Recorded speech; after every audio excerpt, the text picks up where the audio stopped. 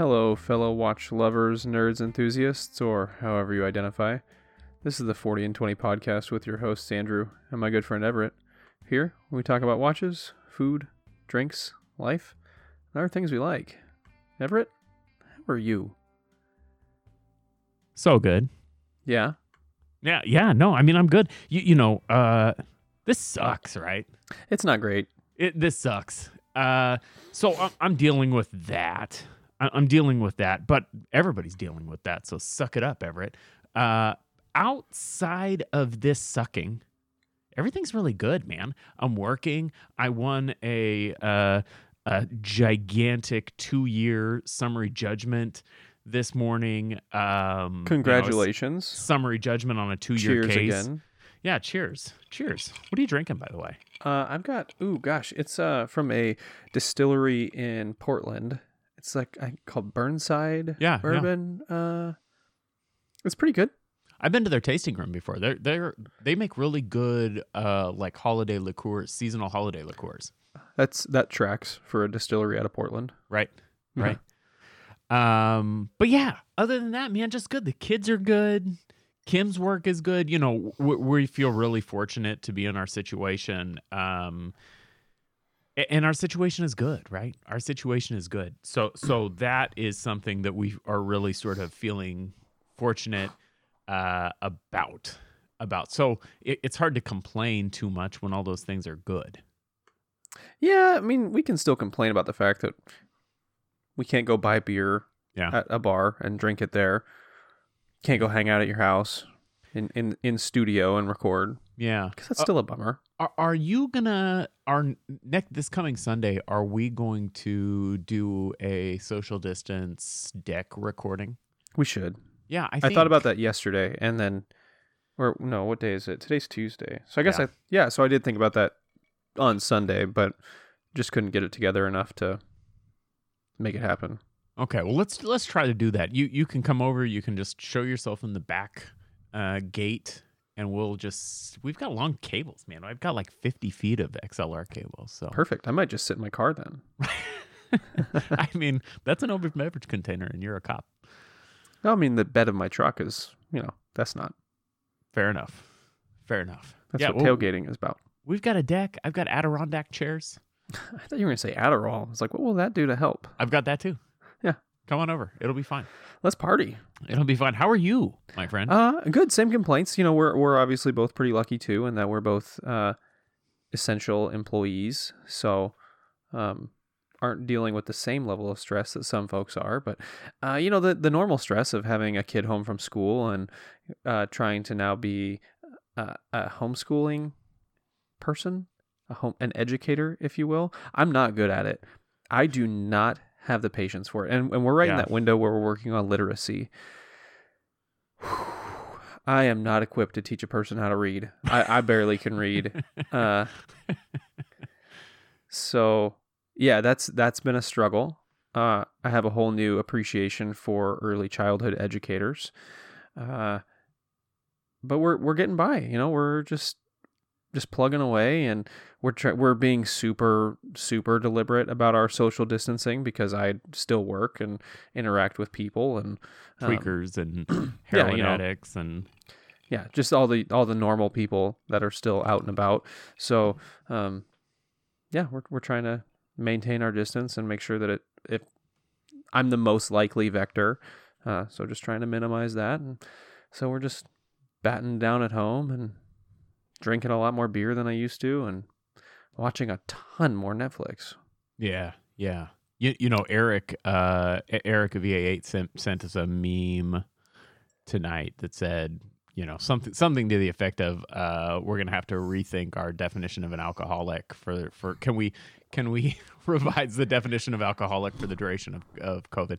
I think we have to. Yeah, right. I was reading about this that like 60% of adults in the United States, or maybe 60% more. I don't know. There's been some tremendous increase in the amount of people that are drinking in commonly accepted problematic manner.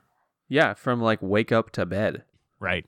All day, our day. Like Right. rosé all day is not just a college thing anymore. Right. It's actually just how we do. It's just life now. I read somewhere that beer sales are up nationally 40%, Holy which seems fuck. low. Yeah, well, it might be. It might be. It just, I mean, you don't have to. I mean, people who are still working generally are working from home for the most part. Ain't nobody gonna care if you have a beer. Well, yeah, but maybe you There's an shouldn't. ethical dilemma there. Maybe you shouldn't, but if you haven't put on pants in 18 days, like your problems are bigger than the beer in the middle of your workday. I told Kim. I told Kim on Sunday. I said, this week I really want to. I want to focus on showering every day when I get out of bed, like getting in the shower. I run every day, so there's this part of me when I wake up that says, "Well, I'm not going to run right now, Right? Because that would suck. and I'm going to need to shower after I run. So I shouldn't shower now and then run at lunch or early afternoon." And then have to shower again. I should just wait. But inevitably, what happens is I have my run planned for, 1 o'clock, 2 o'clock, somewhere in there. Then something falls on my lap and I work through. And so I don't run until 6:30. And then I run and I come home and, maybe eat some dinner real quick or whatever. And it's like, well, I don't need to shower now. To get in bed, yeah, I might as well get in bed skanky. Well, so this has happened. This has happened a number of times, and I don't think actually that's good for sanity, right? I think just like not wearing pants for 17 days in a row, or perhaps day drinking in your workday, I think those things probably have a mental toll. And so I'm trying to be deliberate about, fuck it. What I do when I wake up is I get in the shower. So why should it be any different if I'm working at the table? I should still get up and shower. I should start training like I fight, as it were. Yeah, that's one of the things they talk about during your employment search, during extended leave unemployments. You got to maintain that normal work schedule routine. Wake up, shower, get dressed, get ready to go, and then punch the clock. Work your day, punch out, then have you time. Yeah. Because falling out of that routine just begets apathy and sadness and type 2 diabetes. Did we talk about what you were drinking? Yeah. What are you drinking? The Burnside Oh, Distillery. Yeah. Yeah. I'm drinking this Pendleton. I'm drinking this Pendleton that we got from The Midnight. I'm not drinking the Midnight. I'm drinking just the regular Pendleton Canadian. So I've done a highball. Because it's just not a sipping whiskey, but in a highball. It's probably really good because it's so sweet. It drinks real good in a highball. So I also have one of these on deck. Oh, man. Cryo Stash. Mm-hmm. Cryo Stash. So, again, if you haven't had the Cryo Stash, try to find some. It is probably my favorite IPA, and it's certainly high up there for Andrew as well. Hop Valley, Cryo Stash. An Imperial IPA. It's very good. The other one I drank a lot of this week, I mean, I drank 6 of them because I bought a 6-pack of it, is Widmer's Deadlift IPA. It's another Imperial IPA that does not drink like an Imperial at all. It is so good, so smooth, but it's a puncher. Don't drink 6 in a sitting. Because you gonna get drunk. And throw up. Did that happen to you? No. Yeah. No. Well, that's good. Yeah. That's good. I don't know why I'm saying no like I'm disappointed. No, I should celebrate. No, I did not drink 6 in a sitting and throw up. Right. You should have done that. No, you shouldn't have. I've changed my mind. I'm glad I did not do that. So I've had a fun watch week. Yeah. Tell me. So first things first, I got my Swiss Army Valjoux 7750 automatic chronograph back. It had been sent off for service to Nick of Orion Watches. And so it really just needed to be cleaned. It probably will need a full service at some point, but it doesn't need it right now. But I got that back. And the chronograph is working oh so fine. Clicky clacky, I think, is the phrase Nick used when he described the condition to me. And in Which is the medical terminology for that issue. right, it's now clicky clacky. So it did have quite a bit of gunk. Also a medical term. Quite a bit of gunk in the pushers, which was causing it would engage the chronograph, but it didn't have enough give to release the button to let the chronograph disengage. So I'd turn the chronograph on, and it would just run indefinitely until the wind wore out. And it's an automatic, so that was fine. But now the chronograph turns on, turns off, resets. You know, these 7750 movements are really an engineering marvel. It's one of the I learned today. It's one of the first computer designed, if not the first computer designed mechanical chronograph movement. So when they set out to design this, they had time constraints, budget constraints, but they needed a fucking great movement. The 7750 is obviously what they came up with, but they wound up, going from a column wheel to cam actuated, which was one thing that sort of saved them a lot of money. And then they also computer designed the parts, right? So not a high horology movement in that regard, but engineering feat on the other hand. So chronographs in particular, I think are able to be done in multiple different ways, giving us an opportunity for fun movements. Chronographs, more than any other movement, I think people generally accept an affordable quartz chronograph more than a three-hander, more than a day date, more than a GMT. It's generally accepted that a quartz chronograph is cool. Because chronographs are cool. And something about the technology, I think I have some theories, right? Something about the technology lends itself to quartz being more acceptable than it is for other types of watches. There's multiple ways to skin this cat, and I think people are more willing to accept these alternate methods. I think part of it for a chronograph specifically is you're expecting super high precision in a chronograph, and that's precision you're going to get out of quartz. Yeah, just by its very nature. Right. And I think as just the functionality of a chronograph, people are more prone to acceptance. This is a spitball in here. Also, that they're more accessible. Yeah, I mean, I think that it's a combination really of two factors, right? And I think that's maybe the first one. Is that we expect our chronographs to tell good time, and sometimes mechanical watches don't tell great time. A 7726 movement can be off, or a 7S26 movement can be off a significant amount, seconds per day. So I think you're right. One, we want that accuracy in a chronograph. And two, mechanical chronographs are fucking expensive. And prone to faults. Yes. And all the extra mechanics, so that mechanical movements are already dangerous in the service department. Mm-hmm. And when you add that extra complication, you're looking at a watch getting totaled because there's gunk that prompts your pusher to be clicky clacky.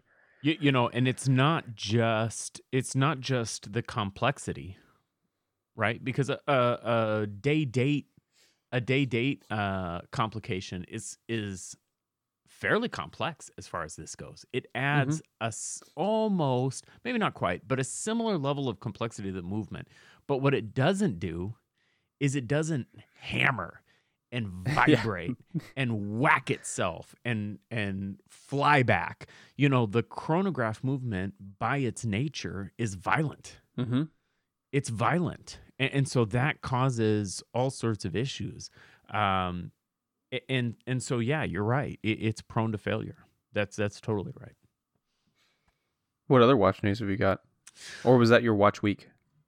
Well, so no, that wasn't my watch week. But it felt apropos, so I kind of rolled with it. Yeah. It felt apropos to the topic. But this now was a bit of an aside, and I didn't mean to present it this way. But in anticipation of this thing coming back, I have, in anticipation of two things. One, we're working on a sort of NATO straps we like compendium YouTube video.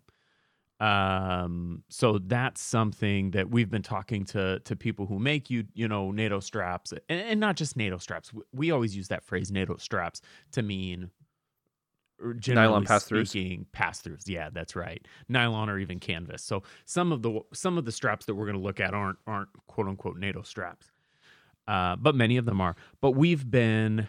So I've personally purchased several straps here in the last few weeks, and we've been talking to some manufacturers about getting some of their straps in. But I have, in anticipation of this watch coming back, I've picked up 7 different 20 millimeter NATO straps. I don't have all of them in hand, but I have 4 of them in hand at this point. And then today, when Nick sent this watch back to me, he included one of his NATOs, so I got an extra. So I have 5 brand new 20 millimeter pass-through straps, and I have been playing Barbie dress up. Oh yeah, with these and you're trying on different outfits and yes, yes.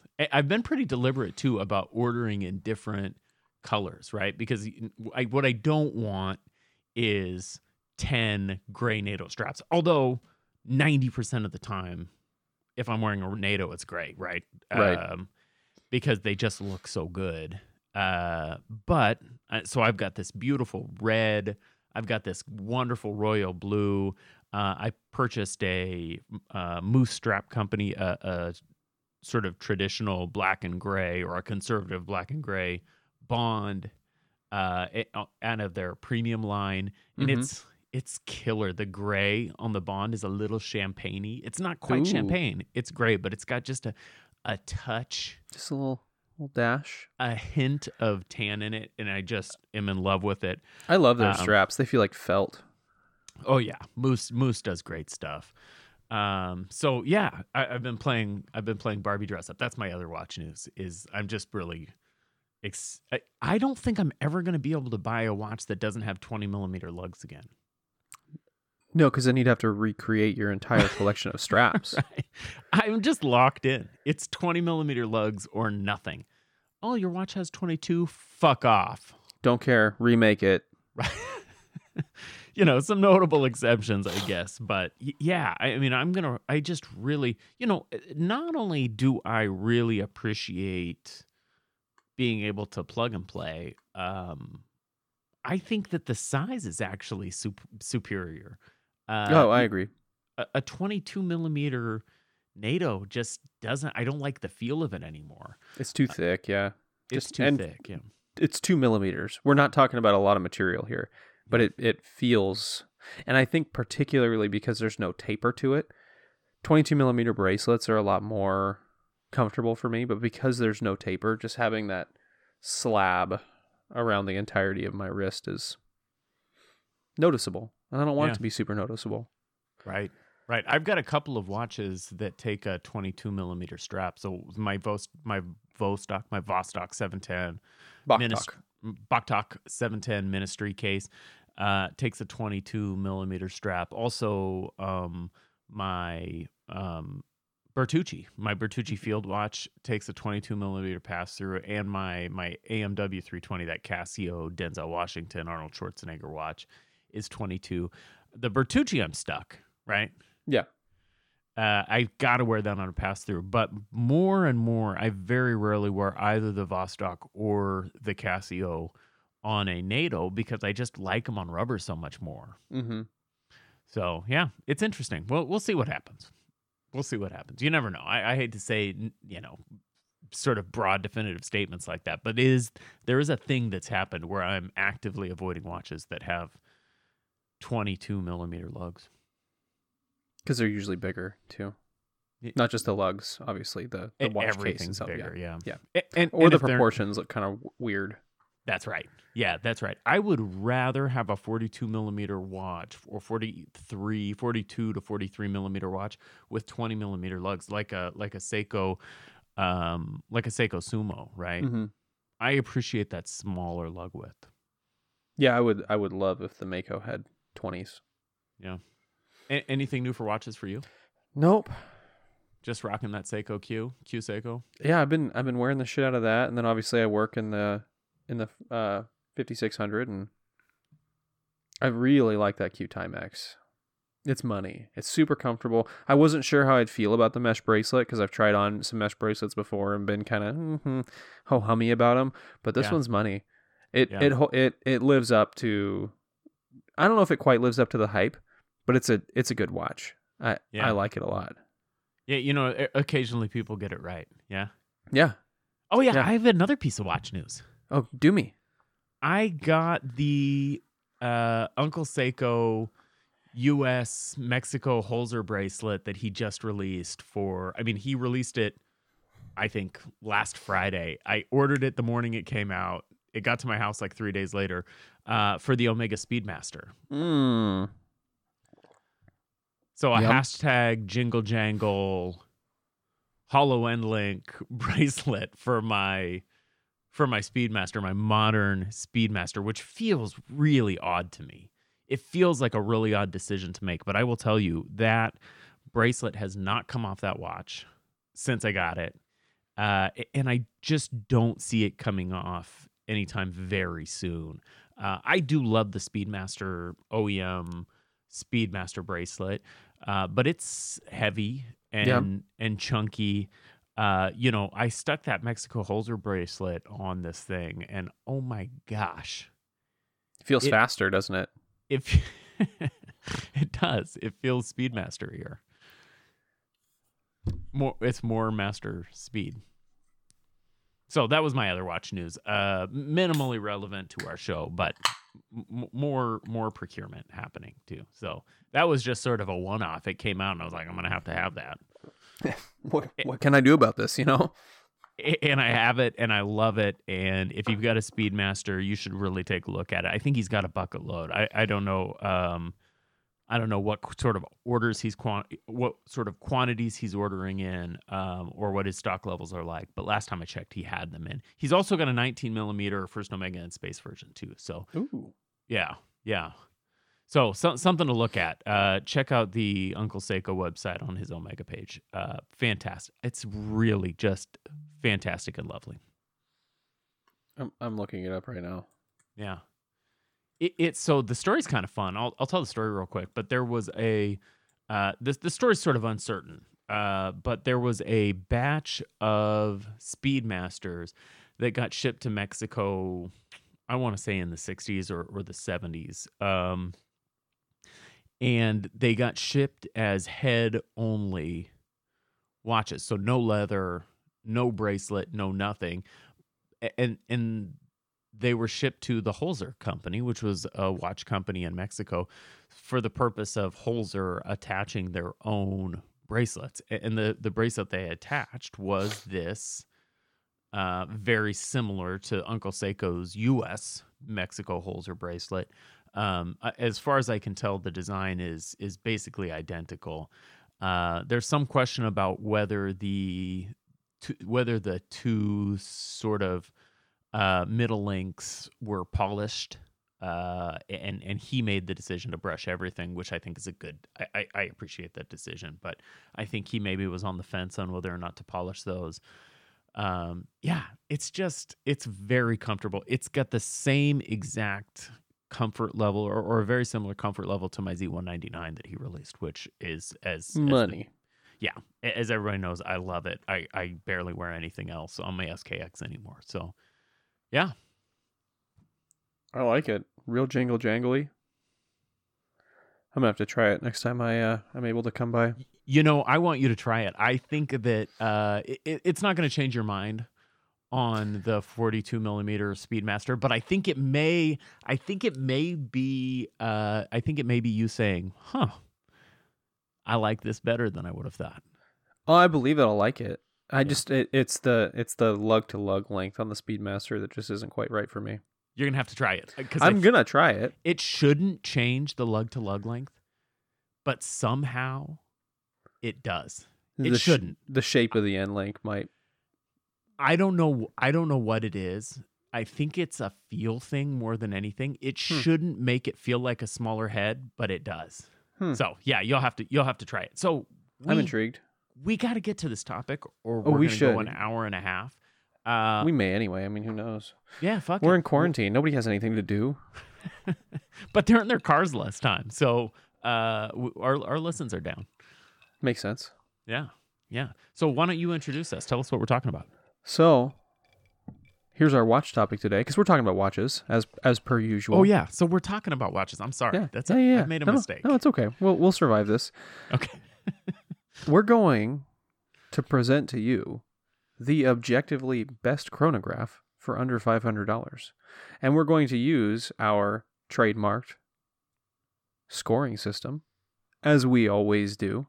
The rubric, to determine the objectively best chronograph under $500.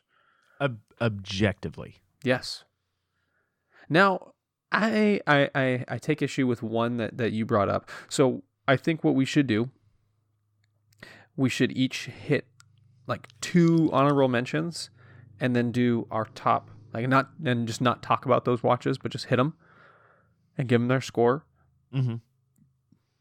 Give our 1, 2, 3, 4, 5, 6. Yeah. And then we'll do our top 3 each. Oh, okay. Well, so there's a couple problems. Yeah. One, I want to do my honorable mentions last. Okay. Okay. And 2, I have I have 2 watches tied for third. Okay. Then that's in your top 3. I mean, I could just pick one of them, but I don't want to. No. Well, so you'll do 9 watches, because I don't know how many you have tied for first. Yeah. So okay. So let's ascend. We'll both start our number 3. So you start first because you got 2 number 3s. Yeah. And then we'll go from there. Fine. So I've got 2 number 3s. One of those being the Gavox Squadron. The Gavox.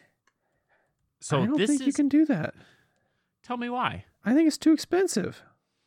Oh, is it? I think it was. I think it came under. I mean, on the Gavox website, the Squadron. The Squadron stainless is $383. Yeah, why you do this to me? Why you've totally killed my flow. I'm not even going to go anymore. I'm just. No, go for it. And it's good that you're doing this, because I just don't even want to talk about it anymore. Yeah, you know what? Okay. So look, the Gavox Squadron is. What was the score you gave it? I gave it a 56. Okay. It came in at 56. So we noticed something different this time around. My scoring was higher. Yeah. Which is different for us, right? Yeah, usually my scores tend to be about 3 to 4 points on average higher. Mm-hmm. And we found the exact opposite today. And I want to get into, I wonder why. And I think we can use this Gavox as a good example after we talk about the Squadron. Right. So $383. This is a sort of military style dive chronograph. So what you get there is you get a 41 millimeter case, a very conservatively sized case, a 10 atmosphere water resistance case.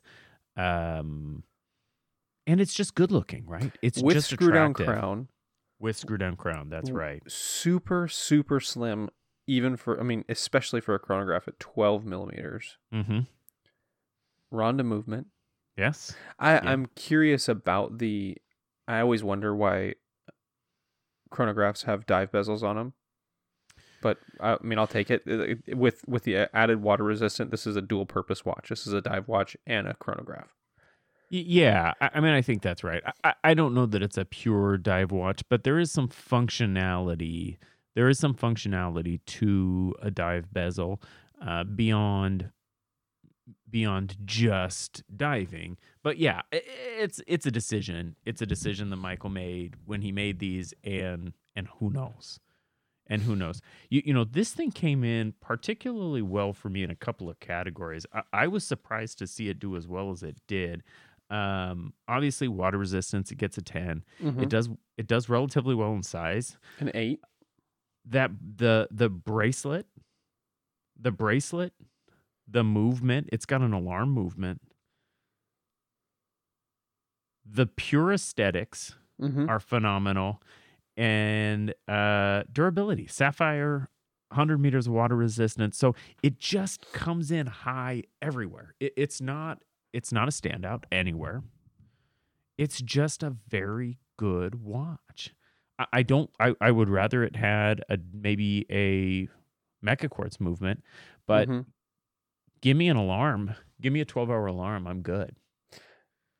Yeah, and so I'm just gonna jump right into my number 3, which is the Gavox Rhodes, Mm. and I chose the Atlantic Ocean Road with no date, also coming in at 383. And so mine struggled a little bit in the durability. In the actual physical durability, I agree completely with you that it's going to score really well, but in the way that a watch has a versatility, these felt a little bit too sporty, too big for me Mhm. to give them any. So it scored a 6 for me because this is a single purpose weekend. This isn't a great option for wearing to work in most professional environments. People are going to wear it, but it's just not quite right to You be took worn. away on the durability score? Yeah, for that? I always tie in durability and versatility Okay. in the same category, but the aesthetics it scored well. The bracelet looks money. The movement scored well, but still a 51. Mm-hmm. Mm-hmm. And so that 51, I think that's something probably about the same as my 56. Mm-hmm. If we have to average these things out, so very similar watches, right? These two are similar in many ways. Similar case. It's not the same case, I don't believe.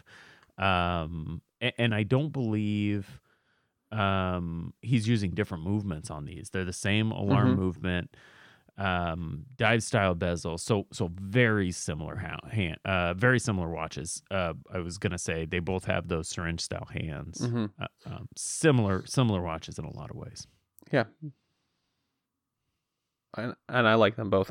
One thing that I really like about the Squadron, and I know it's a little bit controversial, I love cutout markers for Mm-hmm. subdials. Mm-hmm. I like that a lot. I don't know why. It's just something I dig. Yeah, no, I like it a lot too. I like that you get some funky. He gives you some funky options with the Squadron. You know, I think that the amount of variety offered on these watches, because he's connected them to units, Mm-hmm. to military units. I think that that's a fun way to have a little versatility. I always thought it was a little weird. Like, would I watch, for instance, this Belgium Air Force Squadron? Does that make sense? I don't know. I'm not sure. So that might be something I'd have to think about. But yeah.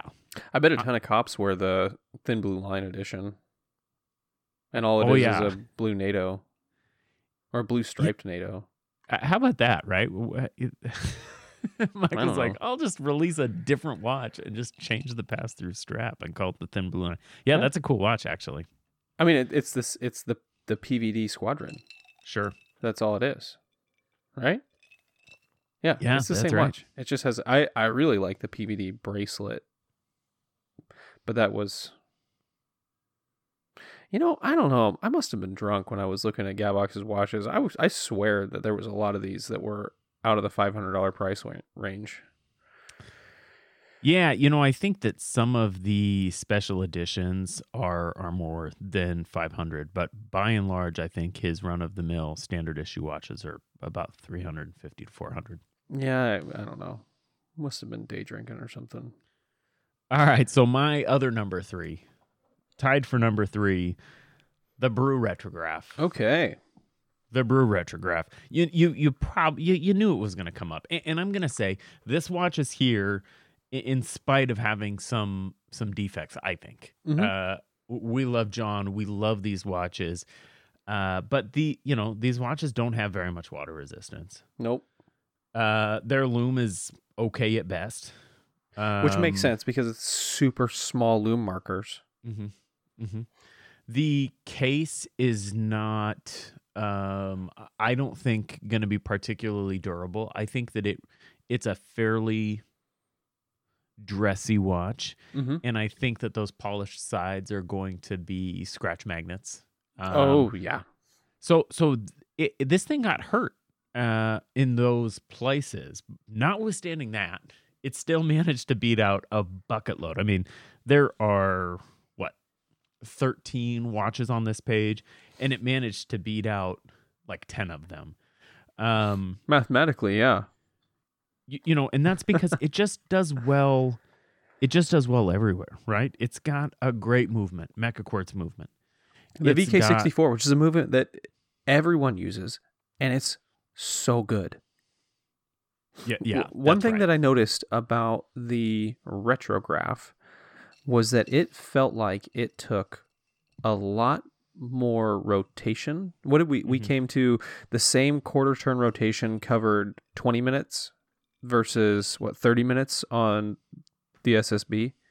Yeah, and I talked to John about that. It must have been an issue specific to that watch. Oh, okay. Yeah, because it kept fine time. It just was a strange manipulation of the mechanism. Something was happening in the gearing where it had been split or something. So, but yeah, we've got a fantastic movement. Aesthetics, it gets a killer score in aesthetics. It gets a killer score on X Factor. And this is not just us, guys. We're not just in love with John, although he is. Love him too. Very handsome. Yeah. He's got really good hair. Yeah. Yeah. I don't have good hair. No, you've got very little hair. Yeah. But it's not just us, right? Jason Lim has been public about buying Brew watches. The guys at Notice are into it, right? People in the watch industry all feel the same way. It's not just us, right? We're not just, and we've never gotten anything free from John. I mean, he sent us a watch. We just loved the fucking watches. We had to send it back too, to be clear. Yeah, right. Yeah. He sent us watches to review that we wore and then had to send back, right? So he's not. We're not selling these because we have any reason to sell them other than the fact that we love them, and we're not alone. They're just fucking great. If you haven't tried them, you got to try them. What color did you pick? For this, I didn't pick. Not only did I not pick, I did not even separate the Retrograph and the Mastergraph. Oh, interesting. Yeah, and I thought about it too. I went through the categories and is it any different? The one place that I thought may be different, I gave it a 9 on aesthetics. And I started to back off and I was like, well, I think the Mastergraph is a 9, but the Retrograph might not be. And I was like, nope, it's a 9 too. So I, in pictures, thought that I would like the Mastergraph more. And the dive style. Yep, did not like it. I mean, I like it. But it's not for me. It's not a watch that I could buy.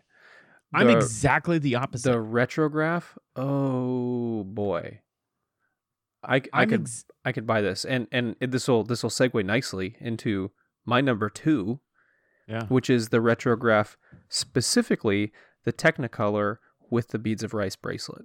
Aha, yes. And when you get that option, when you go and you buy a Retrograph with the beads of rice, it also comes with a leather strap. You don't have to choose. No, well, you do. You have to pay a little bit more. It's $395 money for the bracelet option, and $350 for the not bracelet option. So you're paying $45 for beads of rice. And I've never put on a beads of rice that wasn't good. Yeah. I don't know what it is just about the texture of a beads of rice. I mean, I don't know. They just all seem to be comfortable. I think maybe because they're so flexy. They just wrap around your wrist. Like, you remember when you were a kid and you had there were those like little plastic stands with the hundreds of little metal pins that you could make imprints in. That's what a beads of rice feels like to me. Like, you could put your face in it and you'd think that those metal pins would hurt, but they don't. You just leave a face imprint. Yeah, no, that's a good visual. I think that's right. Yeah. So my retrograph coming on a beads of rice comes in at 51.5. So barely beating out the Gavox, but still beating out the Gavox, which is a watch I think I like more. Yeah, and see, I have those two exactly tied. I think I like the Brew more than the Gavox. I've never handled the Gavox. I think I like the idea of the Brew more, but this is the objective ranking, right? That Gavox gives you a lot of objective stats for the money. And there were a lot of watches on here that I wanted to do better. Like, there's watches that I was like, how can I score this higher but the problem is the retrograph scored so well, even with only getting 5 points on water resistance. Yep. It scored so well that I couldn't cheat my way into getting the Bulova A15 into my top 3. Yeah. Yeah. And this is a money watch, y'all. This is a watch I was unsure about until I handled it in person, and when I did, I'd be totally comfortable pulling the trigger on buying one. Yeah, and it's interesting that you said that that you thought you were going to like the Mastergraph and wound up liking the Retrograph. When I first connected with John, was talking to him just via the internets, and said, I know you don't have the Retrographs in stock right now, but I'd really like to try a Retrograph. And he's like, I got one I can send you. And my gut was that I was going to like the Retrograph more than the Mastergraph, and had the exact opposite experience you did. I got that Mastergraph on my wrist, and I was like, fuck, dude, this is it. I think a copper Mastergraph, get into me. Yeah, and I dig the color scheme. That copper color scheme is so money. Mm-hmm. But so it's not it for me. Number 2 for me is, I think it's a watch also on your list at number 1. Yeah. Yeah. So maybe I'm going to skip number 2. Yeah. And let's do the controversial. Let's dig right into this, because we could spend the next hour talking about just this. Yeah. This is problem, right? This is a problem for us. All of our credibility is shot. It's gone. In 5, 4, 3, 2, the Pagani Daytona. Objectively, the best chronograph for under $500. Not only that, but it's $80 fucking dollars, Andrew. And I went ahead and scored it too. Oh, you did score it. Yep. It also wins. But I'm not putting it on my list. And I'm not putting it on my list because of two reasons. Number one, I think it scores well in aesthetic, and I think it scores so I think it gets a 10 in aesthetics. But because it's a straight rip, I think it gets a 0. Yeah. I think it gets a 0 in aesthetics. I think it gets a 0 in X Factor. Yeah.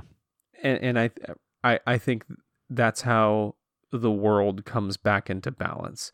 Yeah. Because the Daytona is going to win this competition. And the Pagani, somehow, I don't know how they're affording to do it. They're doing it right. We're talking sapphire. We're talking a good movement here. We're talking how are they doing what they're doing?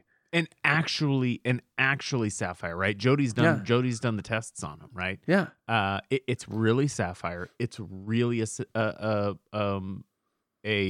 which movement is in there? I can't remember now. As I sit here, I could look it up. I'm looking it up right now. I don't remember. Okay. I remember looking at it and being like, you got to be fist fucking me right now. Like, this cannot be real. Yeah, it's really hard. It's really hard to understand what's happening here. It's not a watch I would ever buy, Andrew. There are Thousands at of least- watches I would buy before it. I mean, I've got 13, I think, or 14 watches that I scored. I would buy at least 12 of those before this one. Maybe 11. It's just not the type of watch I would wear. It's not the type of watch that I would feel joy putting on, right? And that's what this is about. And that's shit. And that's why I included this watch in.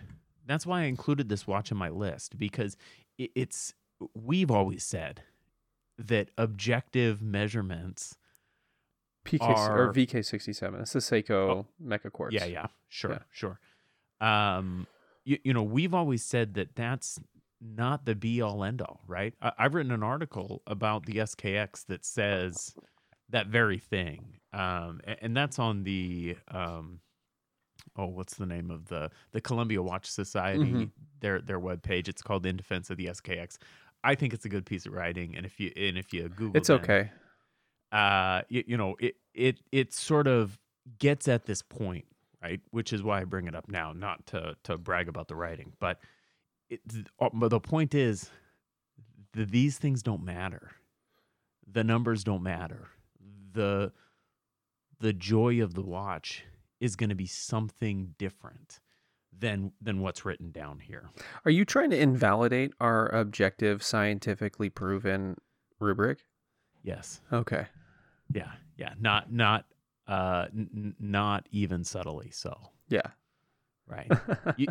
I think that this exercise, more than any other time we've done this, has shown me that there is a problem with looking at watches this way, right? Yeah. It's problematic. Now, it doesn't mean it's not valuable. It doesn't mean it's not valuable, but what it means is this type of by the numbers evaluation leaves something to be desired. A lot to be desired, like wearing the watch. That's right. Now, the Pagani obviously looks fantastic because it's a Daytona. Because it's a Daytona. That's right. It's a straight rip. Yep. And I don't actually begrudge anybody who wants to wear one of these, because I think if you want that look, it's beautiful, and I think objectively it's good. For me, it's not going to work. I know that. So I included it in my list, and I left it there, right? It scored 1 point higher than my number 2 pick, which is your number 1 pick. It scored 1 point higher than that watch, and I thought, well, fuck, that's valuable. That's a good conversation to have. So I'll leave it there, because we're at the risk of saying there's something wrong with the Pagani. I don't think there's anything wrong with it. I just know it's not for me. Yeah. So number 1, aka my number 2. No, it's time for my number 2. You didn't do your number 2? No. Oh, okay. Well, go. Have at it. My number 2 is the Brew. No. Oh. I must have been lying. So the Brew was my number 3. Hang on. Oh yeah, I just talked about the Gabox because it was my number 4 actually. I have 2 pages. Yeah. So flipping back and forth. I don't know why you let me do it. Whatever. So we're gonna get to my actual number 2. So the Brew is my number 3. My actual number 2. The Laurier Gemini. Y'all. Yes, sir. We have not been shy to sing Laurier's praises here, because they're doing something terrific. Mm-hmm. They're pumping out great vintage-inspired modern interpretations of watches. And they're doing it with white loom. They're doing it with white loom, which we learned last week. We may not have talked about it, but we learned last week that white loom is white loom is white loom. Now, the reason old loom aged was because of the radioactive decay. Yeah. Or just sun decay, right? Which could happen to superluminova as well, but it's probably not going to turn brown the way radium Or did, tan. right? Yeah, it's not gonna it's gonna decay, but it's not gonna change in the same way. So there's something to be said now for if you want to get photinaed watches, you can't patina it on yourself. Like it's put it under a UV lamp and leave it there for 50 years, and it's not gonna turn photinaed. The dial, Which is why people are doing coffee treatments and baking it and doing that stuff. yeah, and ghosting their bezels and shit, but I don't Sure. understand that. I don't understand buying a perfectly good pair of blue jeans and washing it with bleach. Right. It takes all types. Takes all types, I guess. Yeah. I sometimes see these coffee treated dials with a ghosted bezel, and I think that is fucking sexy. So I get it. I get it at that level. Yeah, but you know what? You didn't earn that level of sexy. That's going and getting Botox and like all kinds of prosthetics installed. Sure. Well, I guess you earned the money to get that installed, but earn it. I'm going to do Botox on my lips. What do you think? I think you probably do. Yeah. I'm gonna get hair plugs too. So I mean, we're not far off. You should get that. You should get that spray paint stuff. I have a friend. His hair is really similarly colored to me. It's a little bit more red. So I'm a day walker, y'all. For those of you who haven't caught on to it yet, I don't have any hair right now, but that's a whole other thing. So he's pretty gingery, and he's got a lot of gray in his goatee. Uh-huh. And he wanted to cover it up, so he hit it with some Just for Men. Oof. And then was playing video games. Oof. I forgot about it. And his goatee is black. Oh fuck! It's not brown; it's black. And I social distanced in a backyard with him a couple days ago, and couldn't look at him. It was so distracting to see his ginger hair and black beard. That's you cut that shit off, man. Yeah, no, you give it up. He just thinks it's never mind. Well, so we're gonna move into the Laurier Gemini. So they are killing the vintage-inspired modern interpretations of watches. We've got the Seagull ST19 hand-wound mechanical movement. We've got the perfect sizing, 39 millimeter case, 10 millimeters thick. I don't know how you're gonna force a chronograph into 10 millimeters of thickness. Well, there's no rotor, right? It's not automatic. Yeah, I mean, that's the only way. We've got a 47 lug to lug and 20 millimeter lug width. This is it. This thing is the fucking truth. And It's got 50 meters of water resistance, which is lower than I'd like, lower than I think they could have done. But I get why they did it this way. Yeah. But more water resistance. How they maintain. Yeah. That's how they maintain that 10 millimeter thickness. Yeah. Yeah. But that's more water resistance than you're getting at a lot of chronographs, because a lot of chronographs you're looking at 30 meters or less. The case shape is beautiful.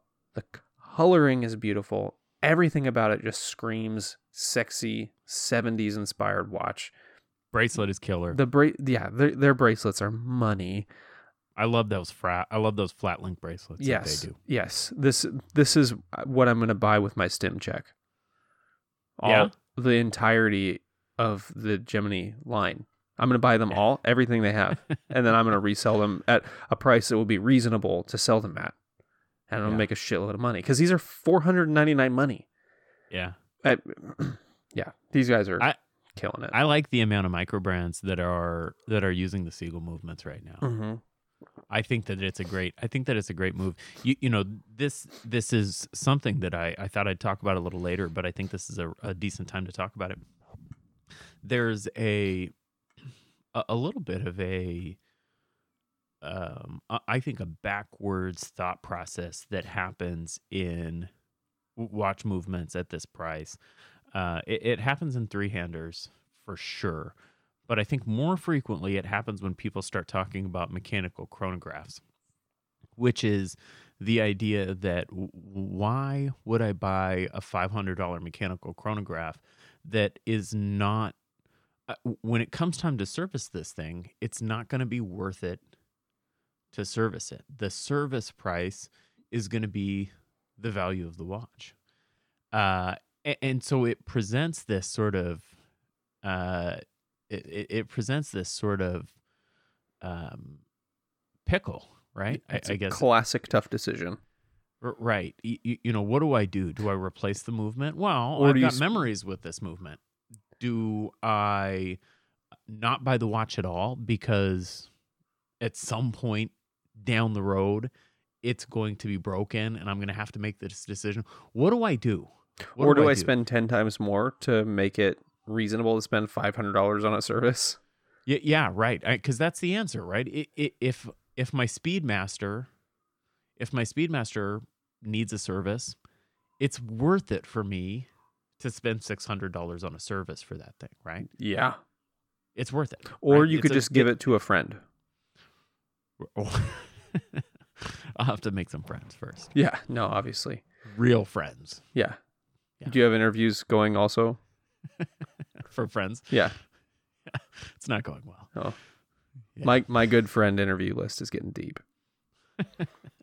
So, yeah, what do we do with this Siegel movement? So people say, oh, well, they break, no one will work on them. Well, that's true-ish. I know that there are some people. I know Ed, HK Ed is familiar with some people that will work on these things. Because he worked on yours, right? He did. I'm going to throw up some finger quotes and say work on it. I'm not sure what he did. I think perhaps they just swapped it out. I don't know that for sure. But yeah, it's this conundrum.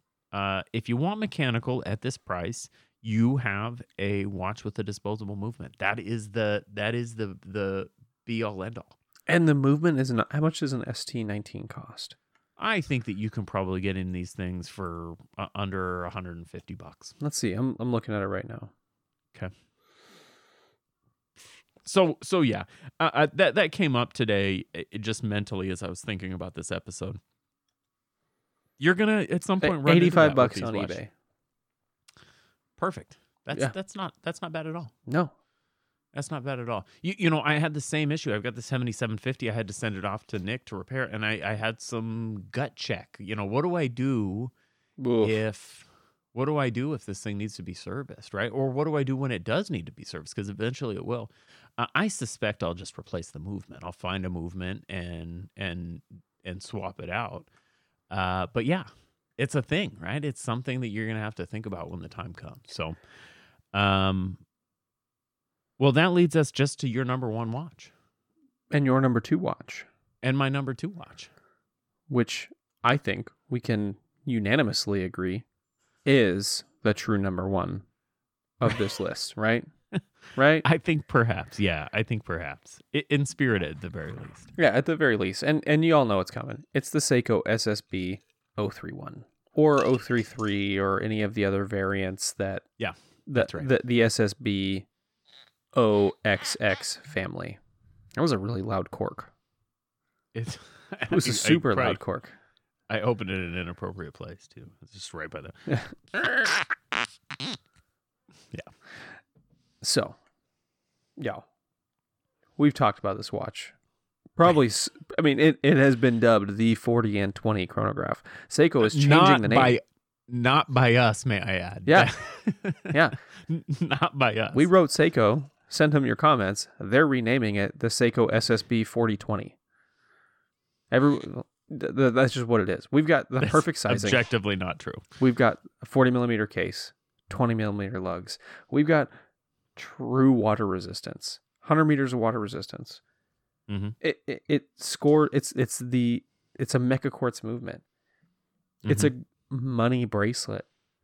It looks good. Mm-hmm. It's not versatile, but you can wear it in most environments. Mm-hmm. Seiko Lume.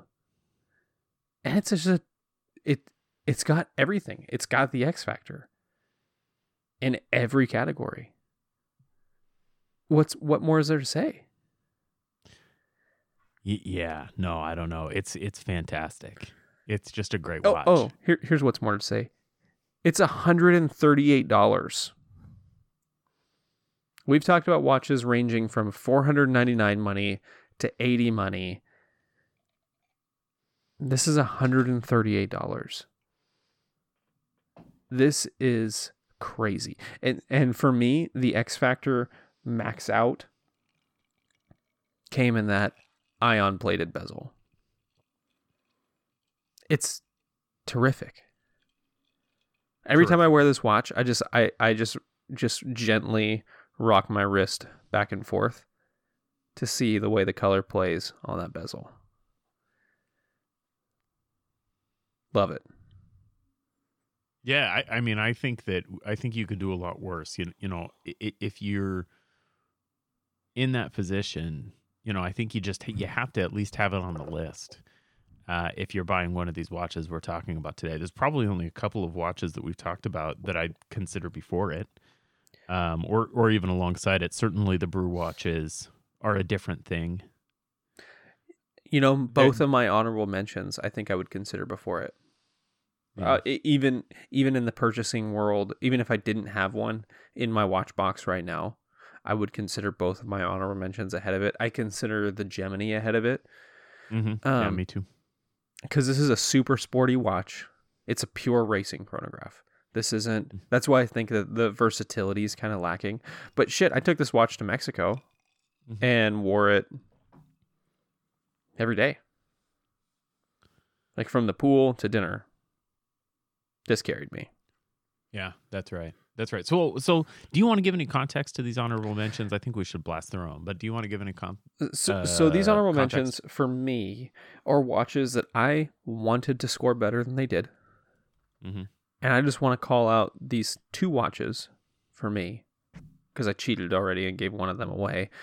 Oh, God damn it. I was looking at watches. So that's my context. These are watches that I think ought to have done better than they did. But because of our rubric, they do shitty in size, they do shitty in water resistance. Okay? Yeah, that's right. That's right. How many honorable mentions do you have? Just 2. Okay. My first up, the Dan Henry 1972. This thing is dope.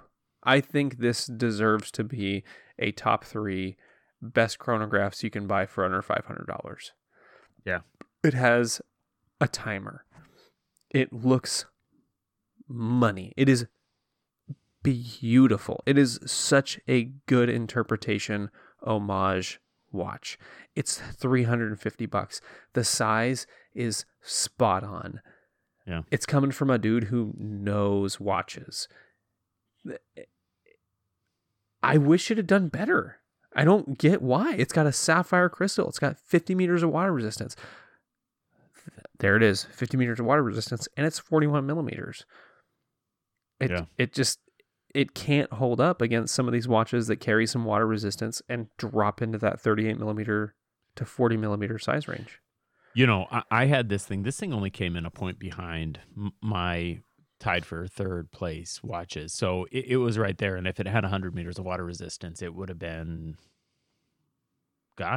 it would have been the top scoring watch on my list. Yeah. So, it's a really cool watch. It's really dynamic. I love it. It suffers from some of the things that we discussed when we talked about the Pagani, though, right? It's an homage. It's a rip even. So, but it doesn't have that same feeling. It doesn't have the same feeling. I'm not sure why you discuss in the comments, but I don't really care. Yeah, it's a good honorable mention. What's up next? The 1962. Oh yeah, another Dan Henry. Another Dan Henry 1962. And honestly, this scored the same as the HK63, both the Sapphire version and the non-Sapphire version. This scores the same as the DL63 from EMG. And it scores the same as and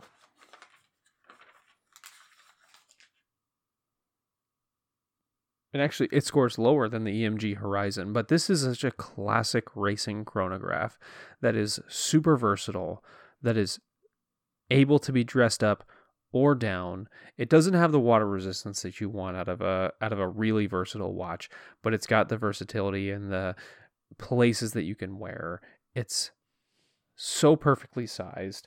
These are coming in at The 62 is coming in at 39 millimeters. Poor water resistance. It's got the VK63 Mecha Quartz movement, which is, I mean, we know it. Money movement. Great aesthetics. Great versatility. I wish it had scored better. Needs some water resistance. That's really the issue here. Yeah, Dan, you know, the 72 has a screw down crown. The 72 does? Yeah, so it surprised me that it wasn't a 100-meter watch, but you know, with that screw down crown, I wear that thing in the shower. I don't even stress about it. So I think that there could be point of entry at the pushers, which I assume is why the lower score. In terms of the specs, but I feel really confident just wearing that fucking thing. So I've got a couple. I'll sort of blast through them. Well, I'll blast through one. I highlighted the Ed 63. That is the HKED 1963, which is HK Ed's version of the very famous Siegel 1963 Chinese Air Force watch. You know, this thing doesn't do well in our rubric. In fact, it does poorly in our rubric for a couple reasons. It's got no listed water resistance. It's got a 0. It's got no loom. None loom. It's a dress watch. None loom. So right there, when it's comparing, you know, when it loses 15 points, it loses 15 points to the SSB right off the bat, or 14 perhaps. Mm-hmm. You know, it just can't compete. However, at the $300 or $285 or $65 or whatever Ed's offering these things for these days, I take it every day over the SSB. The Sapphire, you're gonna grab it at load. What the hell? I'm taking on a Hesalite too. I'm taking the plastic crystal. That's coming in at 380, and the Sapphire is coming in at 290. Yeah. You're getting exactly the same options. The only difference is going to be Sapphire. How much for the plastic? 380. Oh, I thought it was less than that. I think it was. I've got him at 260 and 270 for those. I'm on his website right now. Me too. No, you don't. No, you're not. I am. HKED. Oh, I'm on the 42 chronograph. 260 for the Ed 63 cream and black. What's happening right now? Why are you so broken? Okay, so the other watch I have, this made an honorable mention because it's not readily available right now. It's something that is from the past, and so you're going to have to hunt for a little bit, and it's going to be a vintage watch, and it's going to be used and all those things. So honorable mention. However, it scored very well. I'm not going to give the score in relation to anything else because I think it's different enough that the score doesn't matter. Although I will say it did very well. The Tag Heuer Formula One plastic bezel chronograph from the olden days, from the 90s, comes in very often on eBay right at $450 to $500 in fantastic shape. These watches, I think, are as cool as anything else we've talked about today. Say what you will. Some people don't like Tag Heuer for any number of reasons. What's the reference on that watch? Oh, fuck. I don't know. They made a whole bunch of them. But if you eBay plastic Formula One Tag Heuer, you'll find it. These things are just cool. I've talked about them before on the show because I think they're cool. Yeah. Think they're fucking cool. They come in anywhere from 37 to 40 millimeters. There's some different sizes in there, but they have great water resistance. They're a 200-meter water resistance watch. They've got ETA quartz movements. I mean, dude, I'm looking at cool. I'm looking at one right now for $399.95. Buy it now? No, plus $9.95 shipping. That's some dog shit. I think that it's very cool. I think that if you're looking for something a little bit different, luxury, affordable luxury, it's a really great place to it's a really great place to start, and I'd recommend you look in that direction. So that's it for honorable mentions. Andrew, other things, what do you got? For my other thing this week, I've got a company out of Portland, Oregon called Revant Mhm. Revant Optics. Okay.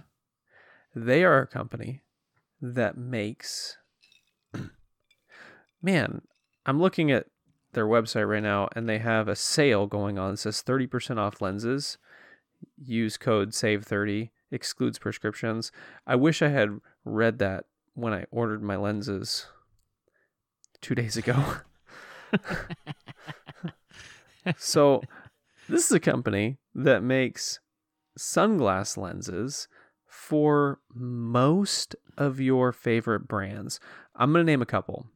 We've got Adidas. We've got Maui Jim.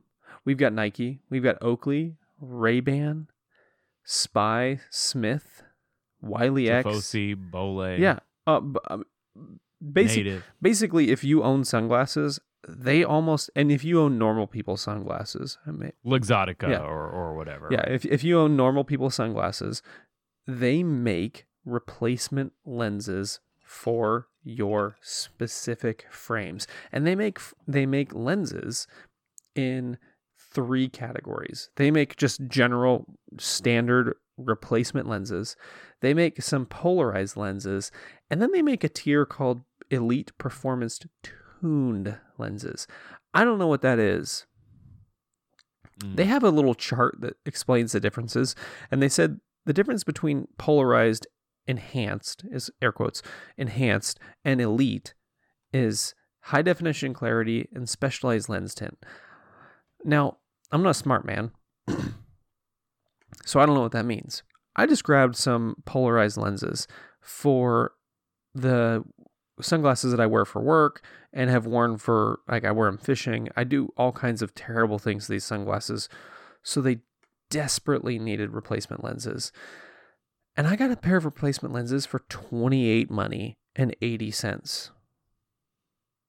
Polarized sunglass lenses for the sunglasses that I wear all the time, $28. Check these guys out. They have every color. Like if you're the type of guy who or lady who likes the orange mirror sunglasses, 2 things. Number 1, they have them. Number 2, feel free to unsubscribe, unfollow, go elsewhere. They've got those available. And then they've got all the normal people, but they have the whole spectrum of colors. They have the whole spectrum of sunglasses. They've got Oakley's whole portfolio. They've got Ray-Ban's whole portfolio. It is... I came across them because I have a pair of sunglasses that I wear all the time. I wear them for work. I work in law enforcement.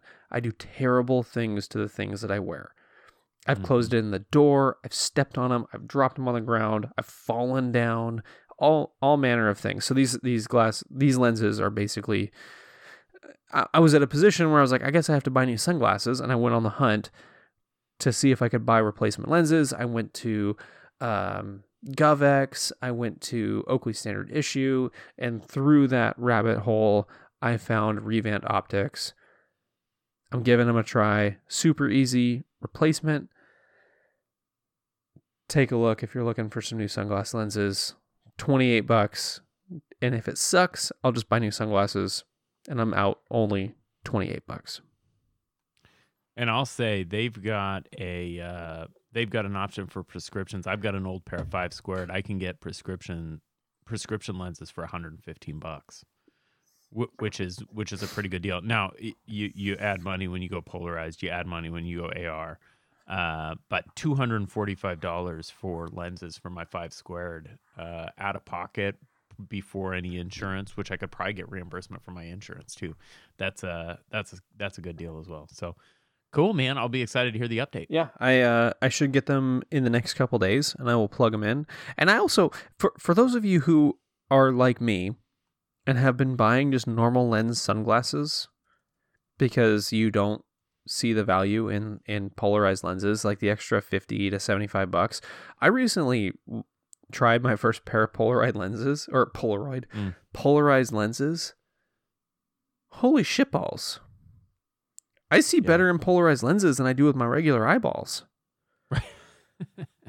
Especially if any sort of, fishing, dude, it will change your life. It has changed my life. I've only worn them in the backyard playing with my kid. Being able to spot a fish in the water because you're wearing polarized lenses is a huge advantage.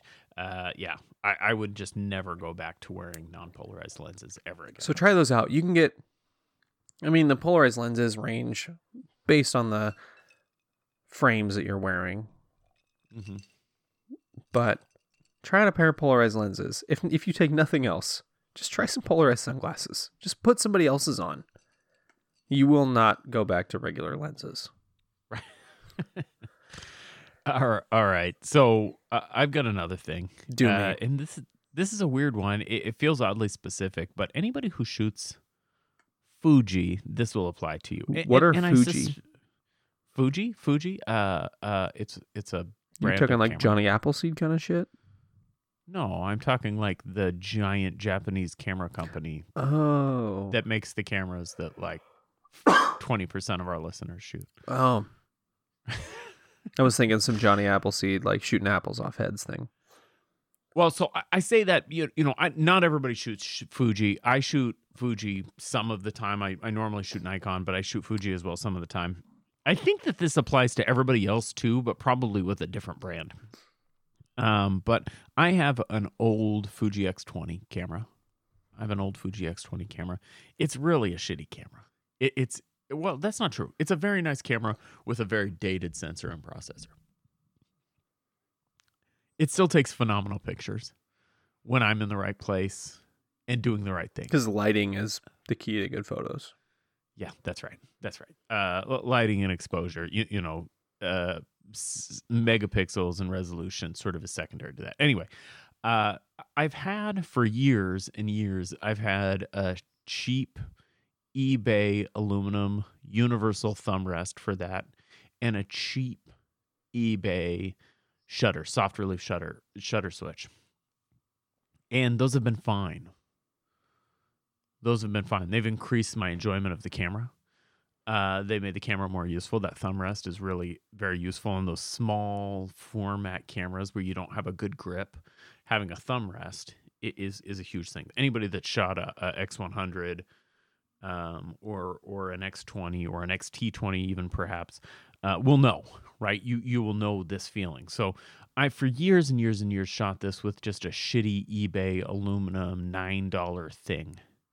And that's been fine. Well, that thing has the cheap eBay thumb rest I have has a set screw, and it's stripped. The set screw stripped, and so that it was sort of loose in the cold shoe or the hot shoe, as it were. And so I needed to replace it, right? And so I started looking at eBay, and a few of these things popped up, and they were shaped for my camera. Which did a couple of things that I thought, I don't really need this. I think. When I ordered the first time. Which is why I spent the last 4 years with this shitty eBay aluminum thumb. So this thing came in the mail on Tuesday, and the company is called LensMate. LensMate makes accessories for Fuji cameras specifically. So I think just about any Fuji camera you can buy. In addition, they make accessories for the Sony a6500, a6300, and a Panasonic LX10, LX15. And the ZS200 as well. And they make some Leica. They have some other stuff. RX100, just some other stuff. But by and large, it's Fuji accessories. So I bought one of their thumb rests. And it ain't cheap. It was $40 plus shipping, so I think $49, all things said. And I got it, and I was like on the fence, right? Shouldn't I just get another cheapie? Right, because you should, in your head. I should, yeah. But anyway, I bought this thing, and I also bought a soft release button. Because, why not? I'll just get the soft release button. You might as well, yeah, you're already doing it. I'm gonna you pay shipping twice. Oh my gosh, you guys. Why didn't I do it before? You're lazy and cheap. And cheap. Buy nice, not twice, man. I put this thing on the camera and I put it in my hand. You know, thumb rest. Do you know how thumb rest works, Andrew? I do. Okay. Thank you. Well, for those of you who don't, please. it plugs into on a small sort of range finder style camera. It plugs into the hot shoe mount and lays against the back of the camera and then flips out right where your thumb is, so that your thumb can gain some leverage on the back of the camera. It just makes holding your camera significantly It's an easier. extended grip. Exactly. Well, so I plug this thing on, and I put it in my hand, and it's like, when you read about like in a fantasy book, and they talk about the first time they pick up the sword that was destined for that person, right? It's not where I thought you were going. This 25-year, you had a different kind of fantasy. Yeah. The 2,500-year-old sword that it set in their hand and became an extension of their arm, right? We're still talking about what I think we were going to talk about. That's how this felt, man. I put this thing on and I put it in my hand and I was like, fuck. Ergonomics could be one of the least appreciated design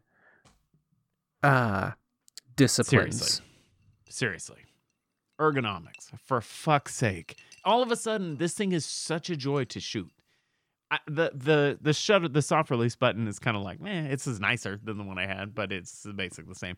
That thumb grip, holy fuck. Totally changed the camera for me. This camera is, I've been carrying it everywhere I go because it's so comfortable to carry now. Everything's about ergonomics, man. Everything. So that's it. We've been recording now for 7 hours and 17 minutes. And you guys have been drinking beer with us for 6 hours and 59 minutes. So you drunk. Yeah.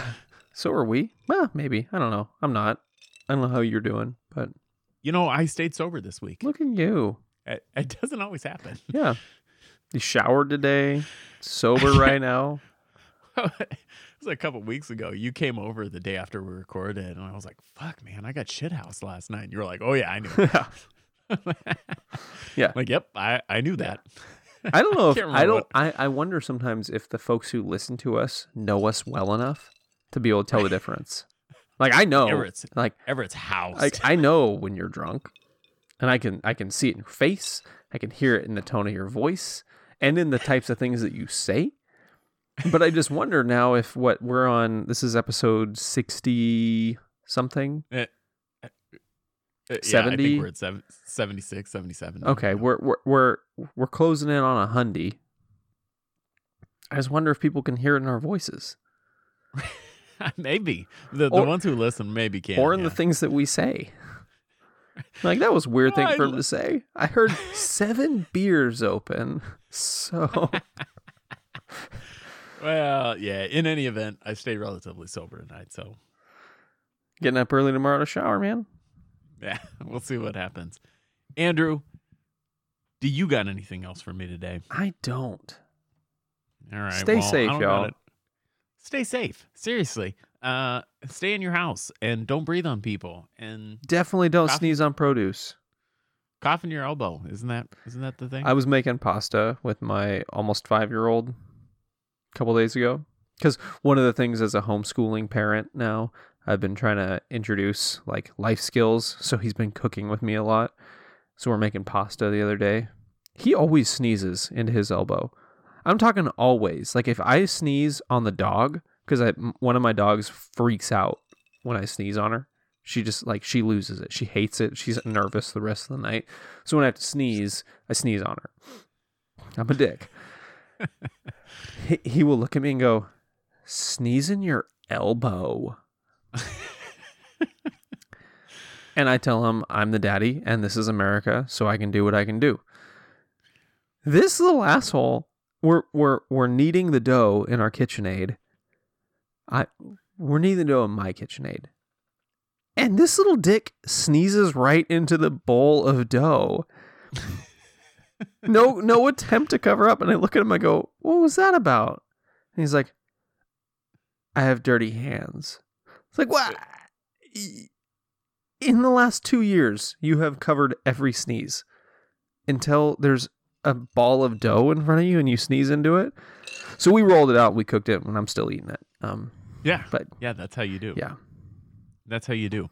Well, I think we should let these folks go. Yeah, y'all have a great day, night, afternoon, balance of your day.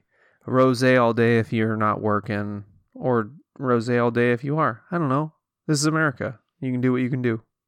Thank you for joining us for this episode of 40 and 20. Check us out on Instagram at 40 and 20. Also, please check us out on patreon.com/40 and 20. That's where we get the support for the show. That's how we pay for hosting. That's how we pay for microphones. That's how we pay for the things that we do. We really appreciate you, those of you that are on there. And if you're not, we'd appreciate you taking a look. Don't forget to tune back in next Thursday for another hour of watches, food, drinks, life, and other things we like. Bye-bye.